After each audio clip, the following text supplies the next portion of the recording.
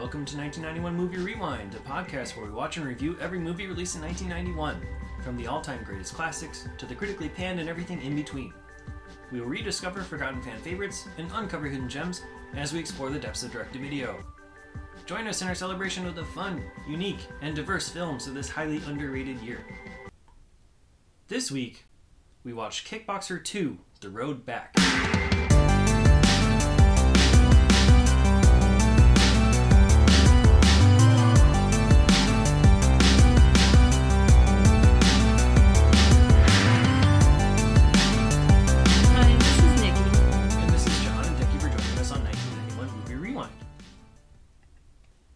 Kickboxer 2: The Road Back follows David Sloan, played by Sasha Mitchell, as he deals with the death of his brothers Kurt and Eric and the impending bankruptcy of his gym.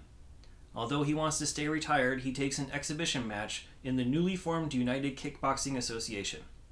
That draws the attention of friends of Tong Po, who are eager to get rid of the last Sloan brother.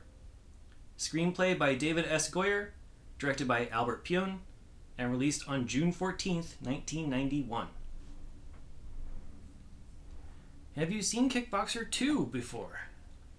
No, not 2. Not 2? I've seen Kickboxer 1. I had not seen any of them.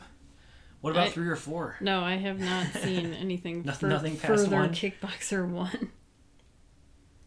Yeah, prepping for this movie was the first time I had ever seen Kickboxer 1. I kind of like this one better. Really? Yeah. I like the first one better. I mean, this one isn't as campy and cheesy as the first one. And maybe that's why I like it more. You don't have Jean-Claude Van Damme. Even in the flashback scenes, even in the photos of Kurt and Eric that they show at the beginning, and like the painted pictures on the gym, Jean-Claude Van Damme has been replaced by another actor. that honestly looks nothing like nothing, him. Yeah, they look nothing alike. Same thing with the person who quote-unquote plays Eric in this one. Nothing like him, really, except dark hair and a mustache. Right. So yeah, it's really weird to see that he has nothing to do with this movie at all. I think what helps it is, honestly, like, the acting is really solid all around in this movie. Yeah, the acting was fine. I just kind of... The way that... I don't know. The way that it progressed into the last fight, I thought was weird. Yeah. Definitely some plot holes. That's sort of to be expected, but there were problems in the first one, too. I don't know. I think the first one kind of lost me because there was just 20 minutes of training montage with nothing else. That's my favorite part of it. But there's nothing to break it up. It's just, I don't know, like, throw in a scene of, like, the love story developing. Throw in some other random side plot. It's just honestly, like, 20 minutes of him just training nonstop without any sort of fights or any other, like, plot progression. That's like, my favorite part. Because, that just reminds me of, like Karate Kid, or I don't even know, like any but fighting. Karate Kid will, like, split up the wax on, wax off parts with another scene with Johnny. All right. Or with Elizabeth. Like, you want to see Tong Po doing something. Yeah, let's see Tong Po doing something. Let's see He's Miley just, like, doing standing something. in a basement kicking a fucking wall until shrapnel falls. I don't know. Let's see Eric's progression as well. Like, let's see what I forget the military guy's name that leads them, whatever. But we're talking about the first one and, like, the problems with the first one. This one, I think, is better in that because, you have the training sequences. They're not as intense. It's really just him, like, doing random movements in the park. Yeah, they're doing, like, Tai Chi, and then... Or being pushed off the building. Yeah. And forced to hang onto the rope to climb back up or something. But, so they're not as intense. You don't have him doing the splits like JCVD would be. But, I don't know, at least it was segmented enough so that plot stuff happened and then plot training. And that helped me a bit. Okay. But in general, some of the action is, until the end, is really toned down. It seemed like they were doing everything they possibly could to avoid actually showing impact on camera. Because, you have that first sparring sequence with David and Brian, who's... Like his best student? Yeah, I don't know if he's a student or if he's like a partner in the gym in some form, or like like another trainer there. I don't know. Their relationship isn't really established, other than that Brian automatically has resentment towards David for holding him back, quote unquote. Mm-hmm. Which I don't know. Why is it David's decision as to whether or not he goes and fights somebody? I don't know. Because that's like his gym. I don't know, and he's a student there. Yeah, I don't know. Whatever the case is, but. It's just to build up the future steps of things. But when they're doing that sparring, most of that early fighting, the action is like off screen. So you see like the kicks, they go above the frame. So what you're seeing is the leg going up, but you're not seeing the actual hit. Mm-hmm. Or if they're punching or something, the punching is happening below the visible frame. So you hear the impact through sound effects, but you don't physically see it. It's that type of stuff that happens in this one, whereas opposed to the first one, where it's a lot more evident, it's a lot more fast-paced and in your face. And in that regard, the first one is a lot better, especially, early on. Even when they get into the UKA fight with David and Neil Vargas, even that, like, there were shots where the camera was going through the crowd, and so some of the impact shots were hidden because the camera was panning along the crowd and people were like standing up and blocking the action. So it's like creative ways to avoid it, but it was noticeable. Like they didn't want to show violence. I think it's that they didn't want to. Yeah, they didn't want even, to. But like at the end, I feel like the way that it's just a way Brian. For like superheroes, you know what I mean? Like how in superhero movies, when you're having any sort of fight sequence, or really any action movie these days, where they shake the camera a whole bunch, or they just do a lot of quick cuts, or just angle the camera a certain way. It's so you don't actually have to show the the actual punches landing, but still get the effects of it. That's what they're trying to do, is just, But it does make it a little bit less effective than something like Bloodsport or Kickboxer 1, where you can actually physically see things happening. Mm-hmm. The only time it really gets to be better is near the end, but that's because almost everything is done in slow motion. Like in those last couple fights with like Tong Po and Brian, or Tong Po and David, those you do see virtually exclusively close-up shots of someone getting punched or kicked in the face. Yeah. And so, but it's all slow motion. So you see like the blood and the sweat splashing off their face, and you see the actual physical impact, but it's not done at full speed. So again, you don't get the full impact of it. So in that regard, it's a little bit lessened, in my opinion. But I think they did go a little bit overboard with like some of the blood effects that they used. But I mean, that's 90s movies in a sense. Yeah, I think the one fight with Tong Po and Brian was like, to me, too much.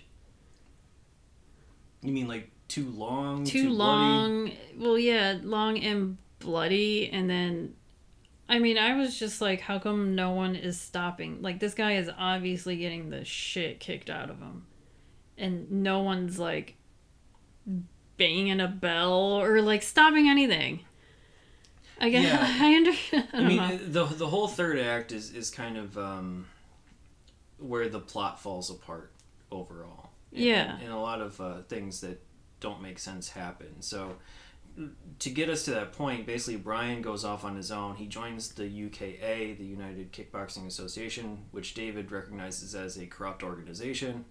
Brian doesn't care because it's going to help him get his money. And he rises the ranks to become champion of that.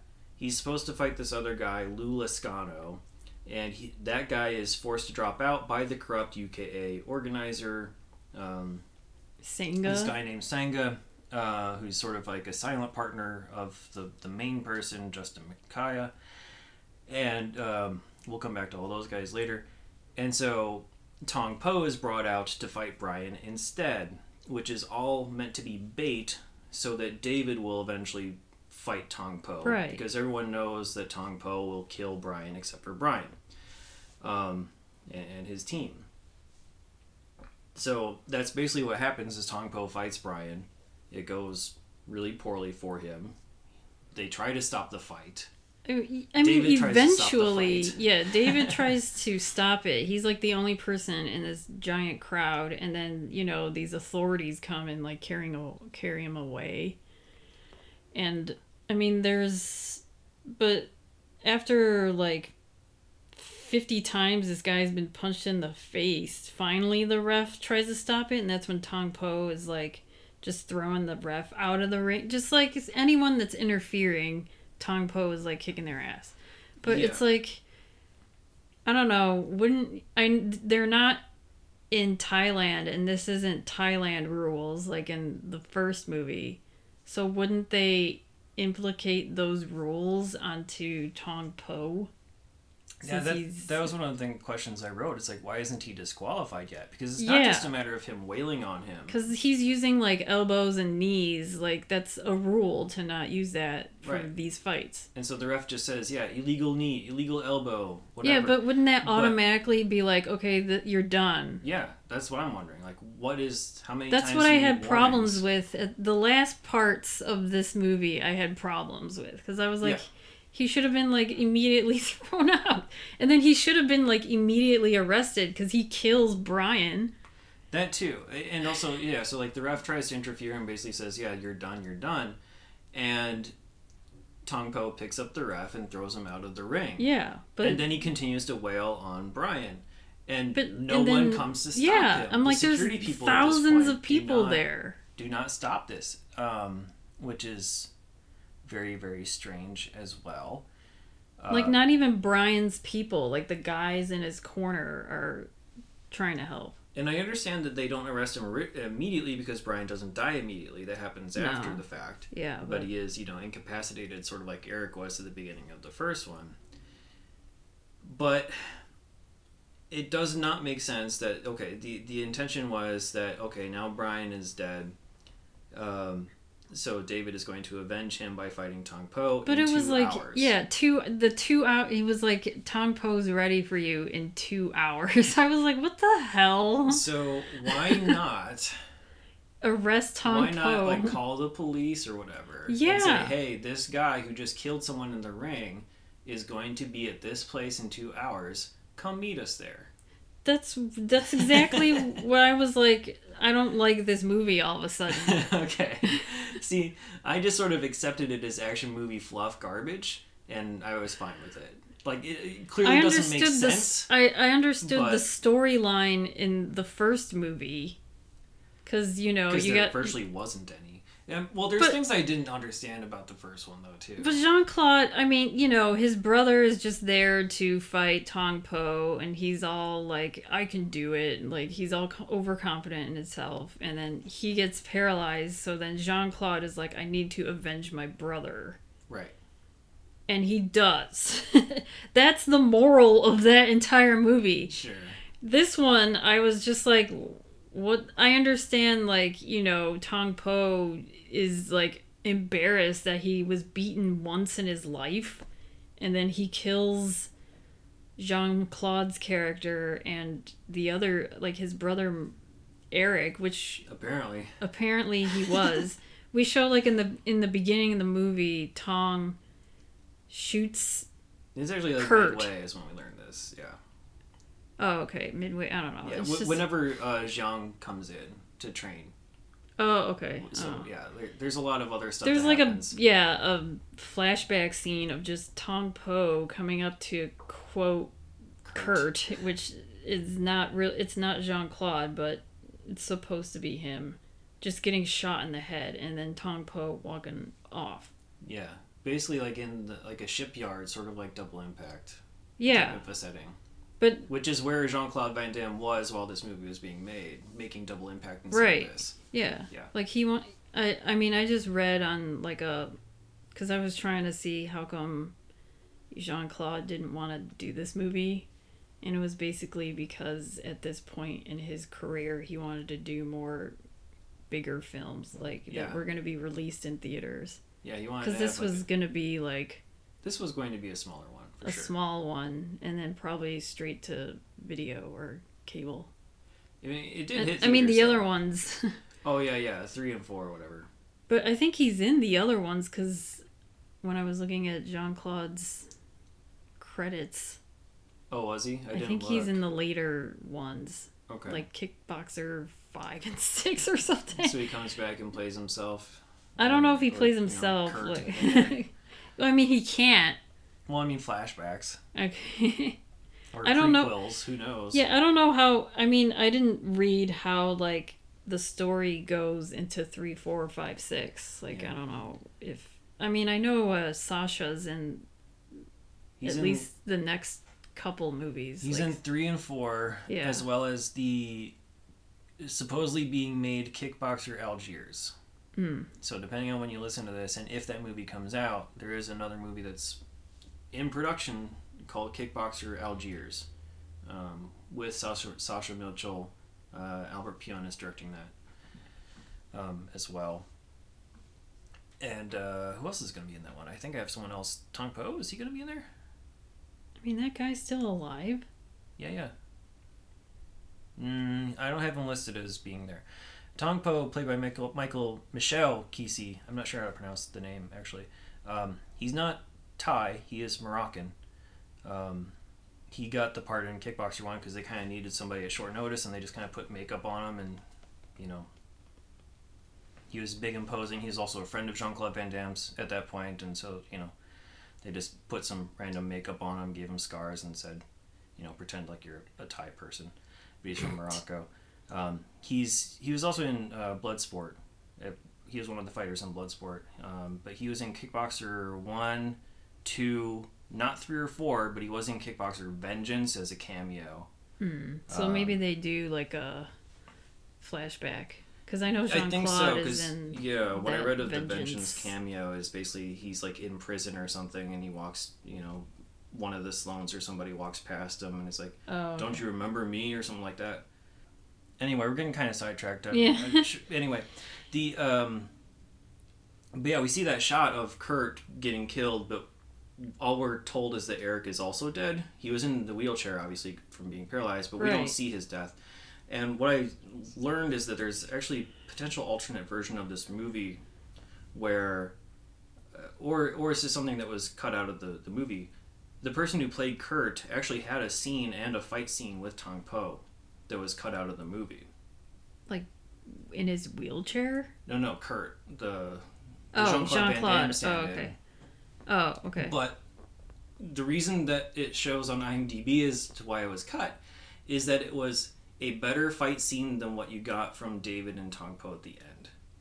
Oh, so they didn't. So really... it was a more entertaining fight scene, and so they got rid of that. Oh, I wish I saw that. I don't know.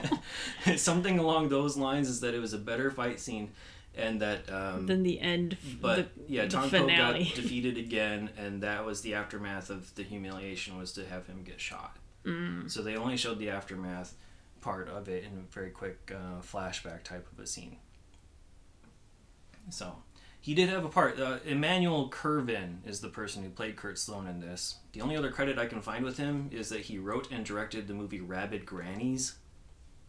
So this and Rabid Grannies is the only thing that the new Kurt Sloan has done. So obviously he's not in 3 or 4 or Vengeance or whatever. What I also found interesting is that there was no love interest. I'm fine with that. I'm totally fine with it too. I hate when they force like a that's kind of one thing I didn't like about the first one. Yeah, I didn't, because the love interest in that, I mean, it's fine, but you didn't see how their relationship formed, because at the end they're both like, I love you. I'm like, they literally see each other, like spend time with each other just because he's training in her uncle's house or whatever, compound or whatever he has. Yeah, it's and I'm like, how are they falling in love? That's the Well, only we thing don't I know didn't. because all we see is training. But I'd rather see training than like the forced love interests always kind of bother me. It's just worse like, in it's just worse show in just show the Bloodsport. training. It's and worse the in fighting. Bloodsport, though. Right. The thing with the reporter in Bloodsport was a lot worse. Yeah. That was Yeah, I don't interesting. like just don't even show a love interest. Just fight and train. But instead, And fight there's again. I don't know. instead there's only like really two female characters in this movie. You have Brian's mom, who's in a couple scenes, and she's really just kind of there to She's there because to see the heartbreak of her her son son getting dying. demolished in the ring. Played by Annie O'Donnell. She'll be in a couple other 1991 movies as well. Another You in Hot Shots. Basically, just character actor. And a lot of her credits are just like woman or lady. So she's been in a ton of stuff, just nothing unfortunately too notable. I thought she was good in this role. What little screen time she had. The other female character is Joe, or I think they call her even Janelle at one point as well. So I think like Joe is short for Janelle somehow. I thought it would be like Josephine. I don't know. But I don't know. IMDb has the character listed as Lisa. So I So don't they were freaking having know. issues with naming this character. Yeah. I mean, I thought maybe they wanted to change it to Lisa because the littler kid's name is Joey. Right. Yeah, it could cause confusion. Because I was confused. Because we didn't even get to this part where David's gym is like set on fire. And because they're like, Tong Po's people are like threatening him. They set his gym on fire and then they're coming after David. So yeah, David has the fight with Neil Vargas. Right. And he kicks him, beats him up really easily. Right. It Vargas was like a really is the quick UKA fight. champ. And then David publicly criticizes the UKA immediately after the And fight. he's like, I'm in the retiring. ring and Right. says, this is like a drug organization. It's garbage. I'm retired now. Right. And so everyone's mad about that because they're trying to throw the whole organization in turmoil. And the whole thing with he like just Tom needed Poe the kinda, money getting him. for his gym. Yeah. And he's like, I'm only fighting this one fight for my gym. And, And I these got guys. what I wanted and I'm done. Right. And so Neil Vargas and the UKA crew come in and set the building on fire.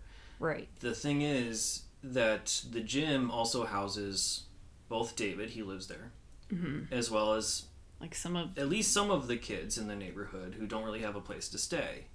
It's Yeah, sort they're of meant to be like kind a of like shelter in a sense, as well as a training center. right, because he does teach local kids. Yeah, it's mostly For a free. youth-oriented gym. Yeah, but it's kind of for free. But he's like, you gotta, like in the beginning, he's like, you gotta pay by, cleaning the bathrooms or whatever. Right. Like clean up around the place, and that's your payment. Because Joey's like a 10-year-old kid. Right. He doesn't have money. He Right. probably doesn't. I mean, he doesn't have anywhere to go, right? Like that's the whole intention. So Right. he probably doesn't. Maybe he doesn't have parents in this movie. I don't know. Yeah, they don't. Or they're elsewhere, not able to take care of him in some form. And so, his payment for the training is to do chores around the building, Right. and he's allowed to stay there. When the fire happens, he's the only one that is present. So I mean, there may be other people staying there, but it's really just David and Joey who are there at that particular night Right. that we see. David gets shot in the leg and left for dead in the fire, but he's able to get out. But he wasn't able to But save Joey was not able to get out, Yeah. and he dies in the fire. We learn off screen. And that's where I got confused because I thought it was the girl. Because they said Joe really quickly. I was like, oh, the girl or the kid? But Joe, the girl, Yeah. she's also like 12, maybe 14 at the most. I don't know. It's like she recruits kids for she finds him. these kids in the neighborhood, and she's also his corner man when he's But doing she's like his a exhibition 14-year-old kid, and what is he, like 30? Yeah, something like that. I just thought it was like a weird thing. It was weird, and it wasn't explained as to how she came into that position. It wasn't explained as to like how much she knows, but I mean, she presents herself as a knowledgeable trainer type of a person. Right. It's just It was. a I weird thought it choice was to have weird. that be a kid, and it also doesn't really go anywhere. She's just sort of there and present to be a person to bounce off of, rather than the typical grizzled business partner. You have like this 12-year-old girl Yeah. instead. That's really all it was. But it's like she brings all these kids from the streets, I guess, to his gym. Yeah, and they're all like, "Oh, you don't look so tough." Yeah, and it's always, I mean, even in like the beginning scene, she brings, Brian Austin Green. Yeah, Brian Austin That's Green his is only there scene. as Tommy, basically saying, "You don't look like a champion," which is true. Sasha Mitchell does not look like your typical fighting tough champion. guy. I don't know. I mean, there are several fighters who are on this cast list. Actual kickboxing champions. And Yeah, he's no kickboxers. Tong He does not Po look where he's like like that. super swole or anything. Although Sasha Mitchell actually was in real life an amateur Yeah, he kickboxing was, like, champion and a black belt in Taekwondo. But he does kind of have a baby face. So, yeah, like Tommy, Joe is basically saying, do the rock in the river bit, basically, which is... Like a blindfolded. It's a blindfolded thing, and then, he gets blindfolded and tells Tommy to take your best shot, and he's able to anticipate all of his moves. Right. And I think the rock in the river thing is also... I think they're kind of mixing the things, because when he's talking to Brian about the sparring, he's saying he's trying to throw a rock in my river, he's trying to throw a rock in my pond, which is really just another way to say he's trying to get under my skin. He's trying to cause ripples and aggravate me, so don't let that happen to you if your opponent is trying to do that to you. So, but then he lets that happen with Tong Po later. So yeah, Joe is really just scouring the neighborhood for these kids to bring in and pay, probably. Right, but it seems like he does it for free At one because point, it's like, all these kids from the streets.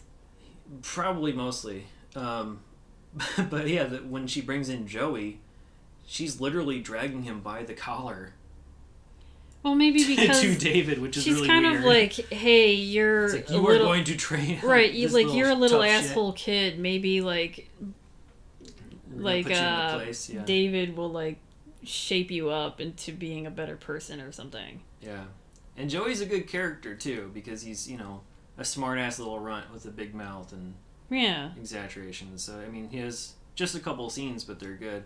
Mm-hmm. We'll see that guy again. Humberto Ortiz played Joey. He'll be in the 1991 movie Doll Man. But yeah, he's been in some other stuff like Arcade and Three Amigos. He has a role in Three Amigos. He was also in the TV show Where on Earth is Carmen Sandiego, the animated. Oh, the animated one? Yeah, and also a show called Marblehead Manor for a season, which I've never heard of. But Joey's dead. Brian, no, I'm sorry. David was shot. They're kind of like generic names, so I kind of get them. Right. David was shot in the leg, and so he wakes up, beaten and shot in the hospital. And They play the sad music, oh man, the music in this movie. There's only 3 songs. but they're very They are very 80s ballad. like Hair battle. like Hair metal ballad. like typical rock ballads by people I've never heard of. They sound outdated for a 1991 movie. Right, because I think they're just trying to be... Like, I think everyone's always trying to do that you're the best around song, which no one could do. But it's like... But all of them are like slow, sad ones, right? Like the beginning one, he's like moping because his yeah, brothers because are it's dead. about his brothers dying. I know, I wrote, suns will set, suns will rise, my brother's eyes. Yeah. Like, what does That's that what it- mean? And then what was the other one when he like To he's hurt, trying to cry, a man alone. Cold like ice around the heart. Yeah. I don't know, it's so bad, but I like it. Oh yeah, it's fun cheesiness, but it's not upbeat. He wakes up in the hospital, and David's business manager is Jack. Jack, the business manager, the one who's basically saying, "You're out of money, man. Like, It's do like- this." Right, yeah. Yeah, that guy just like He's comes there to and manage goes. the business. Yeah, he's Yeah, but there he to just like like work on the comes and books. goes. He does come and go. He's there to like sort of root him on in that one random shot. he just come. Yeah, the only time he was helpful was at the very end. Yeah. All right. So I mean, he's there to provide context. Yeah. But Jack also is there to bring Jan back from Thailand or to like train. to train him, but why? Why Why does he need to be trained? I don't know. This is why I like the first movie better than this one. Because I'm like, why did you bring Zhang from Thailand to LA? And Jan was like so. It's like he's not anticipating and fighting and train him, even though David's like outright refusing. He's like, Yeah. I don't want to do this. That's why I'm like, And why? Zhang is so like pushy about it too. He's like a It's like, total no, asshole. you're gonna train, It's and like, then if you he wanna fucking literally make me leave, then fucking make me. Yeah, and then he's making him get on his like broken ass leg Yeah. and like walk after like one day of Uh-huh. being in bed. Mind over matter. That's the I was moral like, of a lot what of these stories. So yeah, that didn't make a whole lot of sense. Other than what we kind of learned at the end is that Zhang was also manipulated by Sangha. All I know is that he said, when they were sitting in that diner, while they're waiting for the 2 hours to pass, he was Right. talking about how he was manipulated as well, and maybe he had some revenge motivation as well because he knew that Tong Po was going to be coming over. Well, here. and then I think The Sloan like, is the only one who could possibly beat him. yeah, So and then later on he says that Tong Po murdered his niece. yeah, and that Miley's it's like, also apparently dead. yeah, everyone's dead that's like been involved with these Sloan brothers, except for Zhang. Like, how come Tong Po didn't threaten him? I don't know. And then what happened to his dog Kiki? That was Yeah, we don't know what also happened. Kiki did not my make the trip thoughts. to LA. I will say that they made Jan's hair less gray in this movie than they did in the first one. They put a lot of artificial graying in Kickboxer 1, and they I toned think it it's down just here. he was trying to be like they're trying to do another Misty Yeah. Miyagi. Oh yeah. But they just went overboard with the hair and makeup. Right. And they toned it down here again. But he's there, and He's like there for like somewhat comic relief. he's definitely there to be more jokey. This is again, yeah, He's sort like of like cracking Mr. Miyagi jokes in a about like sense, going to because he's- Disneyland and whatever. and talking about the beautiful women on the beach and whatnot, Yeah. and a lot of quips in his little stories and everything that he does. He's not a bad character, but Yeah. he does seem derivative of Miyagi. But he did in the first one too, so he's just sort of carrying over that type of mentality. So I mean, at some point, David, I guess, acquiesces and says, "Sure, you're going to train me." I don't think he ever intends to fight anybody, but at least get him back into like shape. yeah, I guess just to be in shape. And, yeah, Because he's recover not from his he's leg not injury. training for a fight because he doesn't want to fight. No. But That's why I was like, why are they doing these like so-called training fight scenes? Just for the movie's sake, I guess. Yeah, get him back into shape so he can do whatever. I don't Oh, know. or just go back to teaching at Yeah, like teaching kickboxing at a gym somewhere. probably. So, I don't know. Doctors can also help you out with that stuff. Right, like he needs to heal first. You'd think so.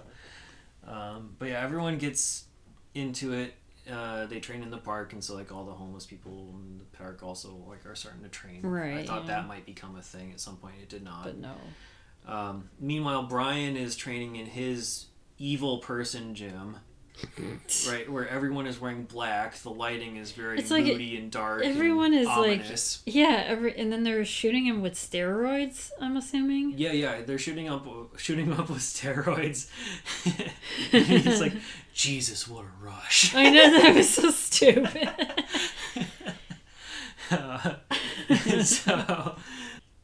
Yeah, they're just And kind he's of just like completely over. He's being like completely 24 overworked. he's like 24/7 just like either doing like some sort of arm workout or leg workout Yeah.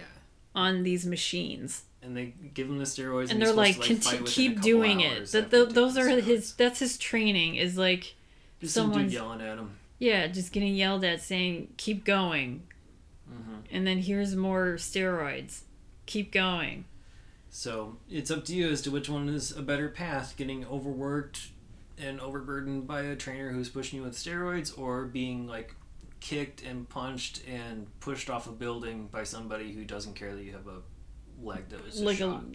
like a shattered bone Yeah. probably that Like needs kicks to your heal. crutches out from underneath you and says, "Get the fuck up." Yeah. Right? We haven't even really talked about. We talked about Sangha, but we haven't talked about Micaiah, who is the other person involved in this. He's the public face of the UKA. Justin Micaiah, played by Peter Boyle, in this. Again, good acting all around. He's good at being a subdued villain. Yeah. He's definitely and we learned this near the end as well, that he's really more the financial type of a villain. He doesn't really want to try to actively harm people, Yeah, 'cause just for the sake of harming when them or for revenge. Brian's getting the shit kicked out of him. Although he may have been He's behind like the arson at the gym, yeah, but we don't fully know that for sure. but That could have been Sangha. he's like surprised and doesn't want to be involved with Sangha anymore after like Tong Po kicking Brian's ass. Yeah, he knew nothing about the Tong Po switcheroo that Right. was pulled at the last Yeah. minute. He didn't agree to it, except for Sangha says, make the ref do this announcement that is against the UKA regulations. You know, you're not supposed to like switch fighters the last second, whatever. It's against protocol or whatever. Mm-hmm. Do this or I'm pulling your funding.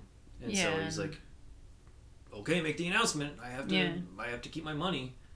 But he's horrified about the whole thing at the end. But I don't think he ever actually actively does anything about it. Like, he's not helping turn the tables when the guns come out or anything. So No. yeah, he's just, that's just meant to give He's him not, a little bit of a character. He just wants of, money. oh, He's like, oh, oops, I was duped too. right. Oh, they're getting violent. I wasn't a part of this. Yeah. So he's there to really convince Brian to join the UKA, which is a pretty easy thing to do, since Brian wasn't very happy at the no money gym that he was at before. And then he becomes a puppet for Sangha. Sangha also recruits some random thug guy, which I don't know what the heck his point was in the whole movie. The one who's basically like tailing David around. The Thai Thug. The Thai thug, yeah. That's his character name. He's, in a suit. He's like in the car. He's like following him around. Mm-hmm. He's just there at certain Just scenes. But as, what does he extra actually? muscle? I don't Yeah. know. What does he actually do? It wasn't he one of the dudes that wants to carry David out of the ring when he's trying to save Brian? Was that him? I don't know. That might have just been security people. Oh, okay. But I think he does pull a gun at the end along with Sangha. I can't remember. I don't remember anymore. But I mean, it made it sound like he was supposed to be there to help convince David to fight Tong Po. But he doesn't ever actually interact with him. He doesn't ever have any dialogue. He's just sort of there to be an imposing figure in certain scenes. And it's weird that they introduce him and spend so much time with somebody who doesn't do anything. So there are a lot of. It's not a perfect movie. It's definitely not a perfect movie. I will say that, I don't know. Again, the fighting, I think that the first one had some impact, but it still kind of looked cartoony at times, because you have people who were doing the rapid punching bag type of effects where they're punching them 30, 40 times in a row on a face or stomach, and they're just sort of sitting there taking it. That was cartoony. This one, just the action kind of looked fake and anemic at most times until the end, when it really got to be kind of violent and brutal. But yeah, it doesn't make sense that they did not try to arrest Tong Po or bring the cops in, because it was just at that same arena. Yeah, that they and were at then before. it's like, And now they're just doing the Muay Thai thing where they did in the first one, where they the ancient wrap way. their fists in bandages and then resin and then broken glass. And then, so expect a lot of blood in that last fight there too. And then they set out to say, we're going to videotape this for people back home.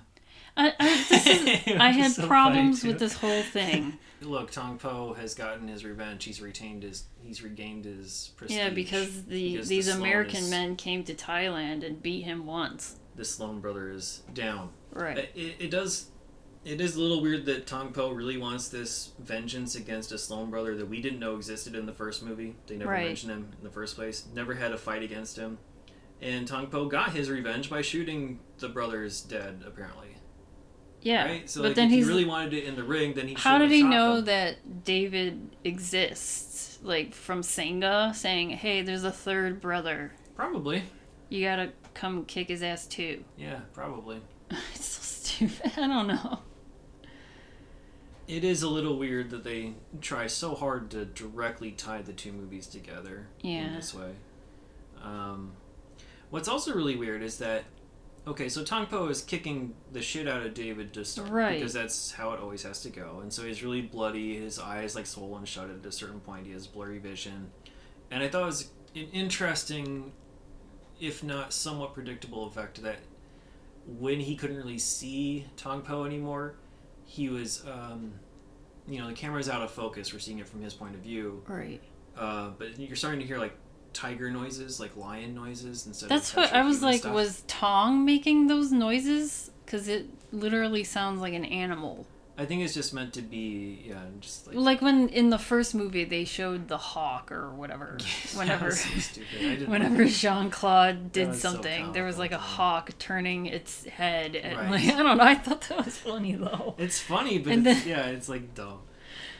So the tiger noises when Tong Po does like a hit, it was like roar. I was like, is he making that roar sound? Not physically, no. It's just meant to be that, this guy is a beast. Yeah. So we bring back the blind stuff from the beginning of the movie, where he's basically closes like his tying eyes it and he's back. like, give me your best shot, and like my other senses are now heightened because I close my eyes, as if that's a real thing. I was thinking, like, why didn't he do that in the first place? Because that's been his thing all along. Because like he forgot. Try it legit, and if it doesn't work, Oh. But either way, what I don't understand fully is that when David is like down on the ground and like really at his worst, why is Tong Po just letting him get up and like this is supposed to be a fight that literally has no rules. They've said it has no rules. But when he was fighting Brian, he was like throwing refs out of the ring and he was just wailing on this guy who was down on the ground trying to get up. But now in this fight with no rules against the person he's you're like trying taunting. to get revenge, He's Tong. it's like, oh, I knocked is- him down, I better back up. Yeah, Tong is like taunting him. He's like, you're worse than your two brothers. But he still could have been And, saying like, that while pummeling him further. like getting in his head because he starts saying like you're the worst fighter. Yeah, but why not say blah, that blah, while actively punching and I- kicking him I'm while he's on the ground? in agreement with you, but I don't know if why. the intention is really just to kill David, which I think it is, why not just go for it? like he did with But Brian. he doesn't. Yeah, exactly, like he did with Brian in the match with rules. So David's able to get up and, of course, get his, shit together and Yeah, beat but up Tong Po. And Tong Po is like hesitating while David is like going through his head like, oh, I could do this blindfold thing.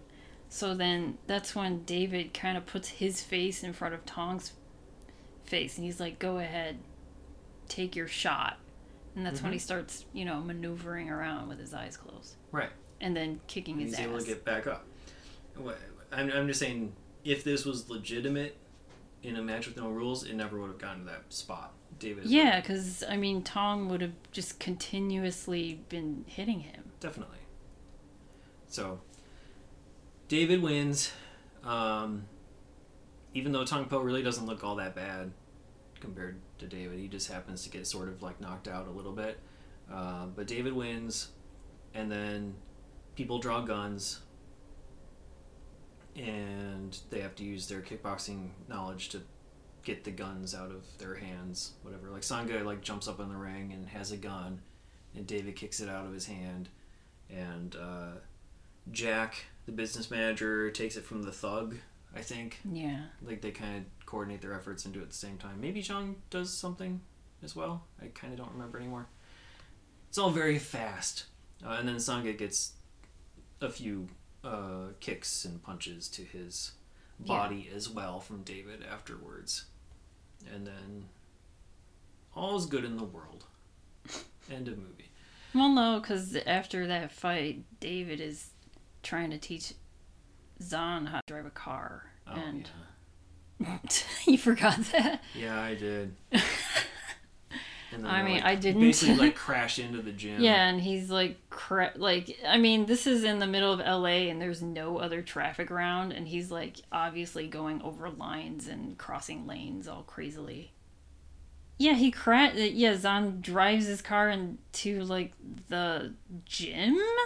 Like Almost. the gym is like, There's like a bunch of trash cans in front of the gym. but like the gym is all still he's like oh, burnt did I miss down. the curb or something? Right. Yeah, Oh, the and gym's then, still boarded up. Yeah, Yeah. but I'm like, why are they going there? Because then all the neighborhood kids are all around the gym, and then they all get ice cream in the end. Yeah. I think the intention is that they're going to rebuild the gym, but they don't say how or with what money. Right, like It's did not they like you get earn money any from this off Yeah. the books fight? Yeah, I was like, So- what money does he have now? I'll be honest, this movie made me more interested in watching Kickboxer 3. I'll I would just- continue this series. I'll just read the Wikipedia plots for the next few, Alright. and that's how I'll get my information. No, I gotta see that hard hit in action. All right. Cast and crew that we haven't talked about really quickly here. Albert Pyun, Saturn nominated for The Sword and the Sorcerer. That was his first feature. He was nominated for the writing of that, but he also directed it. That launched his career. He was able to do other things like Radioactive Dreams, both the Nemesis and the Cyborg series of movies. So we worked with Jean-Claude on Cyborg. He did the Captain America movie that was made in 1990 that I don't think anybody remembers was a thing, but it is, based off of the Marvel property with Steve Rogers and Red Skull. He also directed Kickboxer 4, did not direct 3. And as I mentioned, he was going to be doing the Kickboxer Algiers movie that is coming up. In 1991, he also did Blood Match and Doll Man. So you're going to see a lot of people on this cast list who are going to be in some of those same movies. He tends to work with the same people. David S. Goyer, Saturn nominee for Dark City, win for Batman Begins, Fangoria Chainsaw Award winner for DC, which I'm not. Oh, Dark City. Sorry, I abbreviated my notes. Winner for Dark City and nominated for Blade 2. He also has a Razzie Razzie win. He's a Razzie winner for Batman vs Superman. So he's all up in the DC world. He's he wrote the Christopher Nolan Batman trilogy, and he does a lot of other current DC stuff. He's also worked on things like the Constantine TV series. He's done the new Godzilla movie, the 2009 version of The Unborn. He did Terminator Dark Fate, the Foundation TV series that just came out, and the Sandman TV series that's coming out very soon as well, are all him.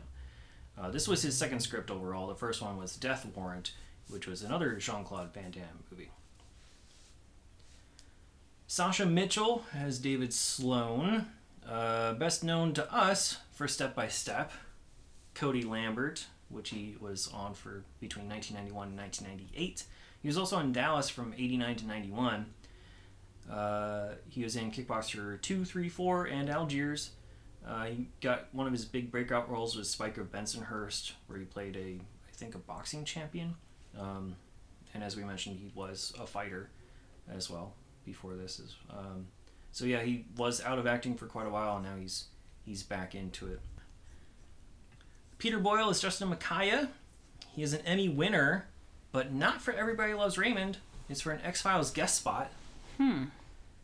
He did not win any Emmys for... He was nominated 7 times for Everybody Loves Raymond, but he was the only major cast member to not win an Emmy for that show. He was nominated for Tail Gunner Joe in 1977, for Midnight Caller in 1988. He's also in such movies as The Candidate, Joe, Young Frankenstein, of course, and Taxi Driver, Red Heat, Monsters Ball, and then he also played Father Time in Santa Claus movies. Dennis Chan we've seen before. Fight Back to School, he played Mr. Chang. He's also in a couple other movies. In 1991, Bamboo in Winter, Queen of the Underworld, and The Perfect Match, which is not on our list. None of those are on our list. So if any of them become watchable, then we can add them in. He does appear in Kickboxer 3 as well, but he does a lot of movies in Hong Kong, like God of Gamblers, Police Story 2, Casino Tycoon 2, Mermaid Got Married, to name a few. Kari Hiroyuki Tagawa played Sangha. Probably best known to us as Shang Tsung from Mortal Kombat. He also had a recurring role in the Man in the High Castle TV series, and we'll see him a couple other times. He's in 4 more 1991 movies. I won't list them all here. As I mentioned, quite a few of these people are former fighters as well. John Deal, who played Jack, the business manager, was one of them. He was a boxer for a very short time. He went like 6-1 before he retired in 1986. He's going to be in several other 1991 movies as well, but he's probably best known for his role in Miami Vice. Heather McComb as Jo, Janelle, Lisa, whatever you want to call it. She was a young artist nominated actor for Stay Tuned, which I wish was a 1991 movie, but it's 1992. She was on the Outsiders TV show. She was also in Beethoven's Second. Had roles on the TV shows Profiler and Party of Five. Brian Wagner... She was also married to James Van Der Beek. She was, the first wife of James Van Der Beek. Brian Wagner, played by Vince Murdocco. He was also a kickboxing cruiserweight champion. That's probably why he got the role. He started off... Yeah, I mean, he looks more like Jean-Claude Van Damme than the guy that they used to play Kurt. He might have a slight accent. That's what I was like. He could have been the Jean-Claude role. I know that they wanted to use him for a bigger role like Brian, but he could have easily been the Jean-Claude replacement. Oh yeah, for sure he could have. But Sasha Mitchell is a better actor overall. He got his start as Flesh Gordon in Flesh Gordon Meets the Cosmic Cheerleaders, the soft porn parody of Flash Gordon. He's also going to be in the 1991 movie Ring of Fire, and he was also in that sequel. Otherwise, he's been in like direct-to-video type of stuff like Night Hunter, Sworn to Justice, things like that is what he thrives in. A couple more people. We got Matthias Hughes, who played Neil Vargas, the first major fight in this movie. He's going to be in the 1991 movies Star Trek VI and Diplomatic Immunity. He was also in a bunch of other direct-to-video type stuff like Digital Man, Cyber Vengeance, Lone Tiger, Talons of the Eagle. And of course, he's also a former kickboxer, a black belt in Taekwondo, and he also owned gyms in Germany before moving to America for an acting career. And then we also have Brian Austin Green as Tommy. We all know him, 90210. Fantastic Four TV series, which is odd to see. And he's also a 3-time nominee for the Young Artist Award for a bunch of other stuff, 90210, and then also the Adventures in Babysitting TV pilot. He was nominated for that, even though it never got picked up or probably shown anywhere. No awards. What a surprise. So we can go ahead and move on to true crime and pop culture. Yeah, so I looked up a blog because I wanted to know, did ancient Muay Thai fighters cover their gloves with broken glass? Like, was that ancient style real? Was that the ancient style real? Yeah. It wasn't. I'm not surprised. Well, because I was like, did they really kill each other or fight each other with glass on the gloves, because I was like, that's insane. But I don't know, they could have done that, like, you know, in the 15th century. I have no idea. Sure. But so I found this, like, Yeah, if gladiator arenas were real, then maybe. yeah, I found this, like, Muay Thai blog, and it was someone who asked the question, did this ancient way actually exist? And this guy, which I'll give you the... We'll have the link on the website. Yeah, I'll give you the link. And then it also shows pictures. So he said that the old-time fighters' gloves were made of soft, raw hemp, which were bound into special ways to create knots. And the way in which the fists and the arms were covered, they differed in each region. So the northeast style, your gloves were bound from your fists all the way to your elbows. And the north central style is your gloves were bound from your fist to your mid-arm. And then the southern style is just the fist only. Okay. And then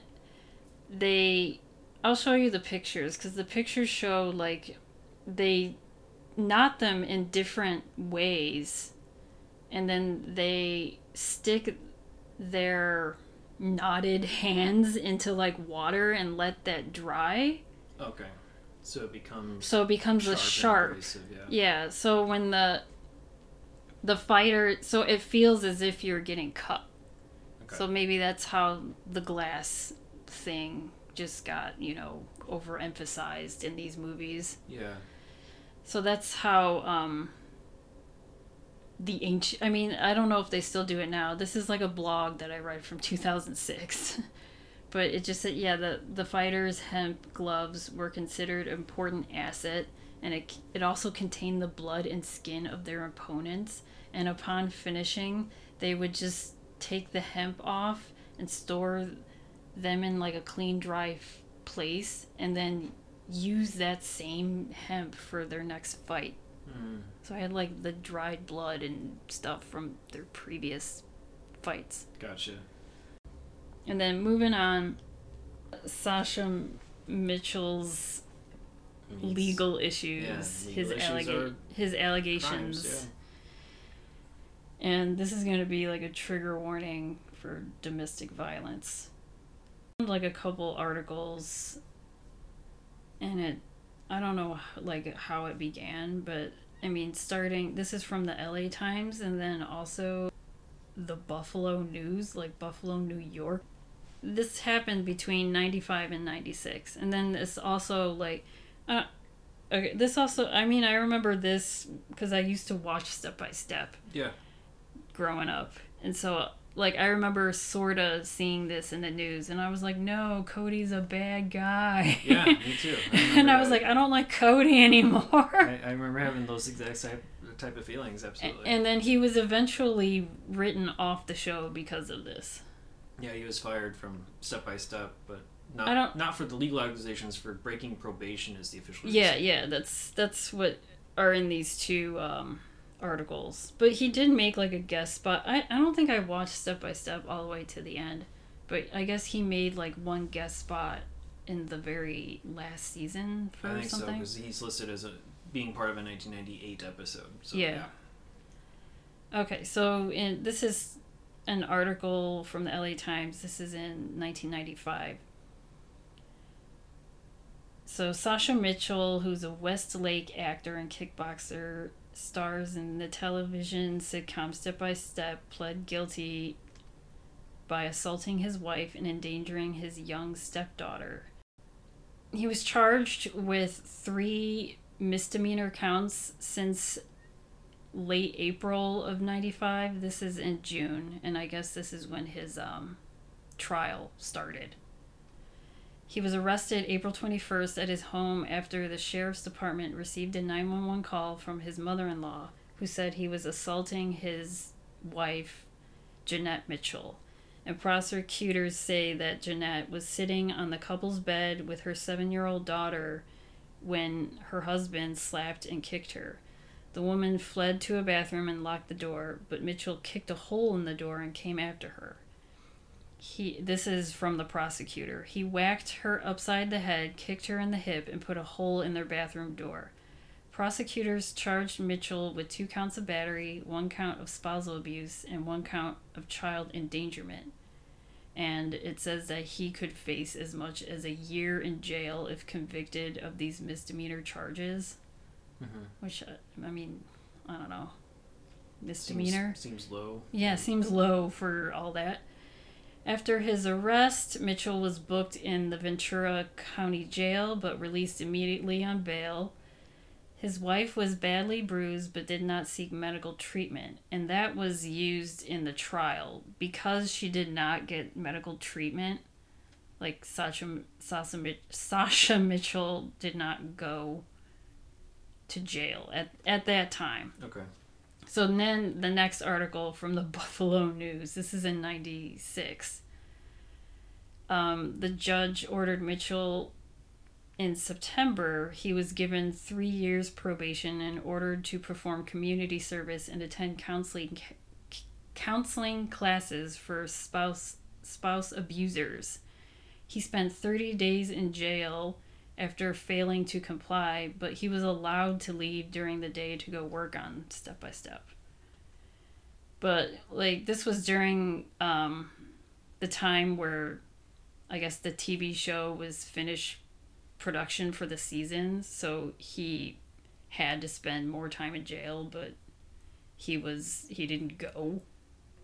And then I also saw, like, I don't know, this was later on in the year. I saw like a small little blurb, like in the early 2000s, saying that he later states in his court, like during his domestic violence charges resulting from the attempts at protecting his children from their physically abusive mother, whom he accused of being a drug user.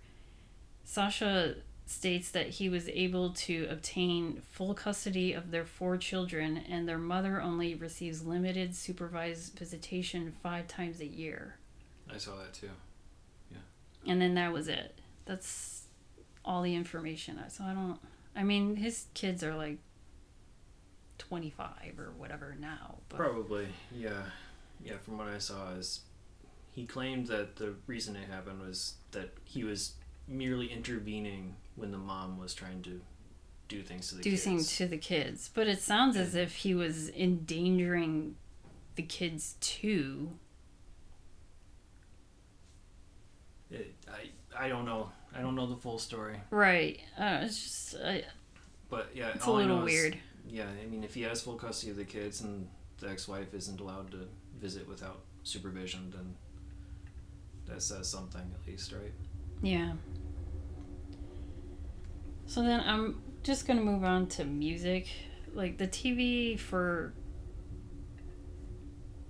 this time, June 14th, was, it was summertime, so there was a lot of reruns. There wasn't anything good on, I guess. It was reruns. And there was nothing that I saw, like, that really famous happened in the news on this day. Nothing historical. Okay. The only thing that I found that was considered historical was that Robin Hood, Prince of Thieves opened the same day, so obviously it was number 1 in the box office. This is number 166 on our list. It got like 444,000 opening weekend. So. Everyone was seeing Robin Hood, and then obviously I'm gonna talk about the bottom songs, because obviously we're gonna start seeing Everything I Do It For You. Number 100 is the song "Feel the Groove" by Cartouche, which I'm gonna give you these. Okay.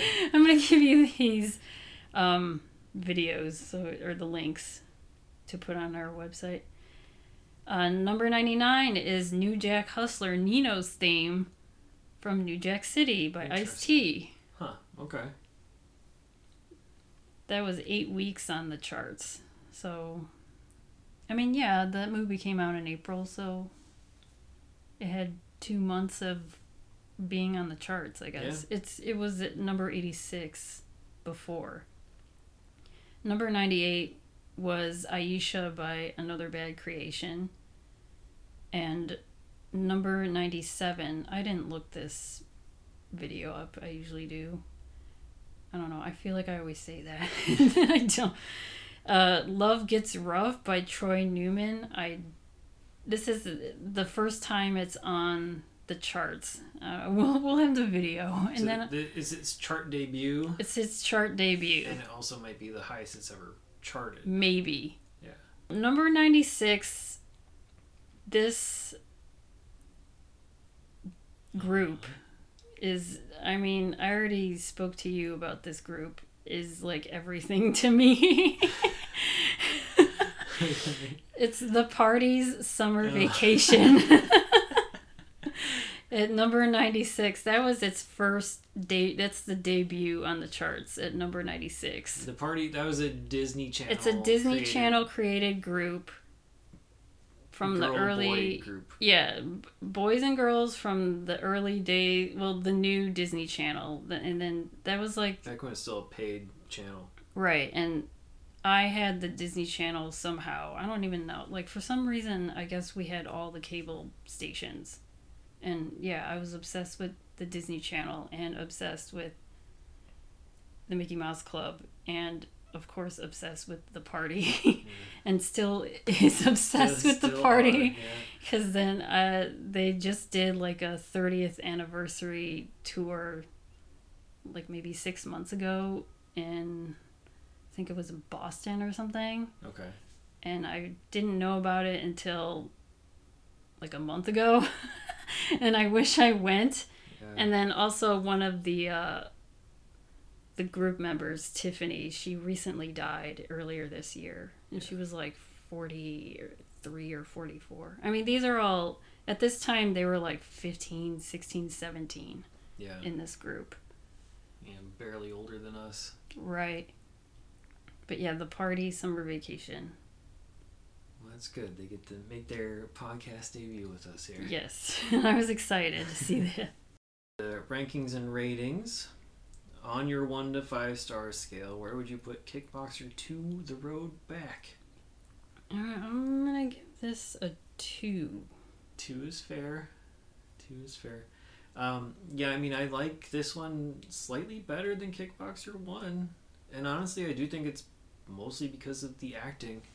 Jean-Claude Van Damme is like a nice, goofy person, and like, you know, you have the dance scene or whatever from the first movie. That's all fun and it's all like wacky, good. Goofy fun. This takes itself a little bit more seriously, and I thought, I don't know, Sasha Mitchell's performance is, you know, more nuanced, and he carried the movie pretty well.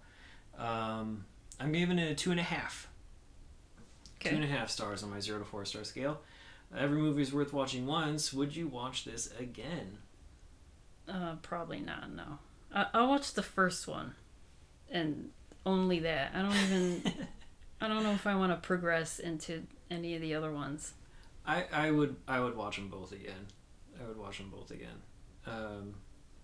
Yeah, it's just simple, mindless action movies. I understand the appeal. I understand the appeal of the genre. I think they're both worth a viewing, and you know, there's nothing that's that aggravating plot wise that would turn me off from watching it again. So, you know, yes, I would. And if you out there want to watch Kickboxer 2 The Road Back as of this recording in February 2022, it's available on Tubi, Vudu, Plex, Roku channel, digital rental, VHS, DVD. As always, check your local listings. You can listen to us on all of your major podcasting platforms. Please remember to rate, review, subscribe, and tell your friends. You can email us at 1991movierewind@gmail.com. You can follow us on Twitter, Instagram, Facebook, Letterboxd. Just search 1991 Movie Rewind, or go to 1991movierewind.com for the full list of movies, along with show notes and more. You'll get to see all the other kickboxing movies that we have not yet covered that will be on the podcast at some point. Yeah, There's we like can do 5 more. A whole month of kickboxing movies. There are 5 more kickboxing movies to cover. Next week, however, we will be watching La Belle Noiseuse, The Beautiful Troublemaker. I hope I pronounced that right. It's available on Canopy, Tubi, digital rental, VHS, or DVD. We will see you then.